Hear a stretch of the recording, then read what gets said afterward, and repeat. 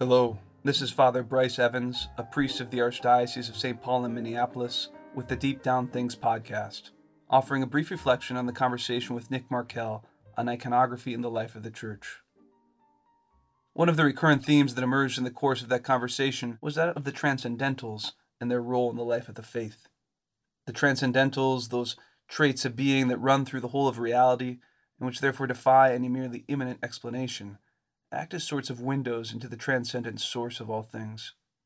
Truth, goodness, and beauty, therefore, function something like God's fingerprints in His creation, testifying to His handiwork and offering us an initial familiarity with our Creator that allows us to recognize His voice when He speaks to us in Revelation.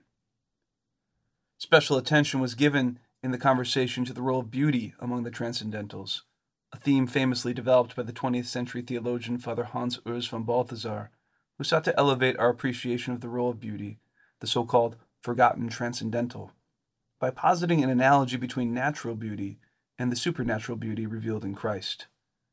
Just as in the natural beauty of art and of the world around us, the finite shapes of things have the power to so captivate us as to put us in touch with something of the infinite depths of the mystery of our created existence, so too, on the supernatural level, the finite shape and figure of the person of Christ, as He is encountered in the Church, in her Scripture and liturgy, in His cross and His resurrection, has the power to enrapture us in such a way as to put us into touch with the very infinite glory of God.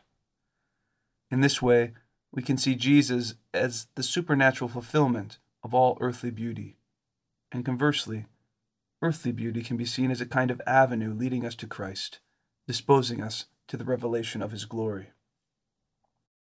In light of these reflections, many in the Church have spoken of the need to embrace the via pulchritudinis, the way of beauty or the way of attraction, in the context of the Church's mission of evangelization. Especially in an age that is so ill-disposed to direct claims of truth, perhaps beauty, it is thought, with its disarming charm and its way of cutting through our rational defenses, can offer us a privileged path by which to draw people back to the light of the gospel. If truth is to regain its power in our age, perhaps this can only come through the way of the beautiful. It is in this way that Christian art, and especially the uniquely liturgical art of iconography, steps onto center stage in the context of the Church's mission. No longer can it be considered a matter of mere secondary importance in the life of the Church, a tack on to be attended to only after other more essential matters have been set in place. No, if the way of beauty belongs to the heart of the Church's evangelical mission, then the icon is a matter of prime importance to the life of the Church. It is a principal means by which Christ's beauty is communicated to the world, and therefore also a primary mode of gospel proclamation. The icon embodies the via pulchritudinis, the way of attraction within the Church. And yet, as I consider my own experience of the icon, and especially my first encounter with icons as a young man, I must admit that attraction isn't the first word that comes to mind. Rather, to my modern and Western eye at least, and I suspect I am not alone here, the icon appeared not so much as something beautiful, but as something foreign, austere, flat, stern, even intimidating, and potentially off-putting. If there was an attraction there, it was a startling kind of attraction, something that challenged me and demanded a change in my way of seeing, and therefore also a change in my way of being, if I was to come to appreciate it. The icon was, you might say, an acquired taste for me. This experience came to my mind during the turn in the conversation that dealt with the contrast between icons and statuary in the life of the Church. Whereas Western statuary emphasizes the immanent and humanist pole within the Christian mystery, the fact that the Word, in becoming flesh for us, entered fully into the three-dimensionality of our earthly existence, sharing our human proportions.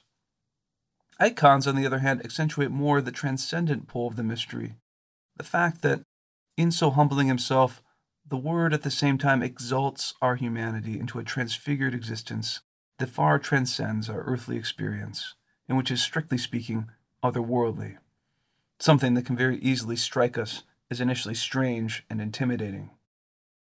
As C.S. Lewis reminds us in The Great Divorce, heavenly reality is something far more real than anything we are acquainted with in this world, and as such it is something as equally likely to frighten as to attract us.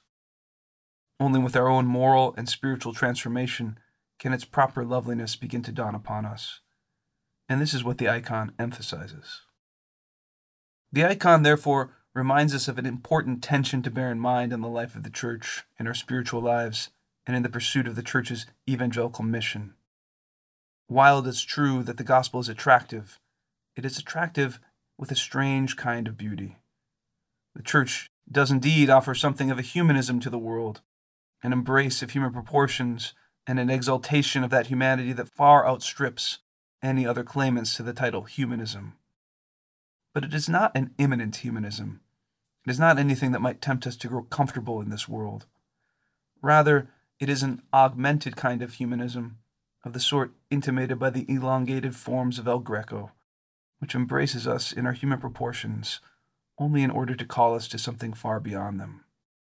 Christ is indeed beautiful, but with a startling and challenging kind of beauty, one that demands us to change our way of seeing and our way of being if we are to come to appreciate it.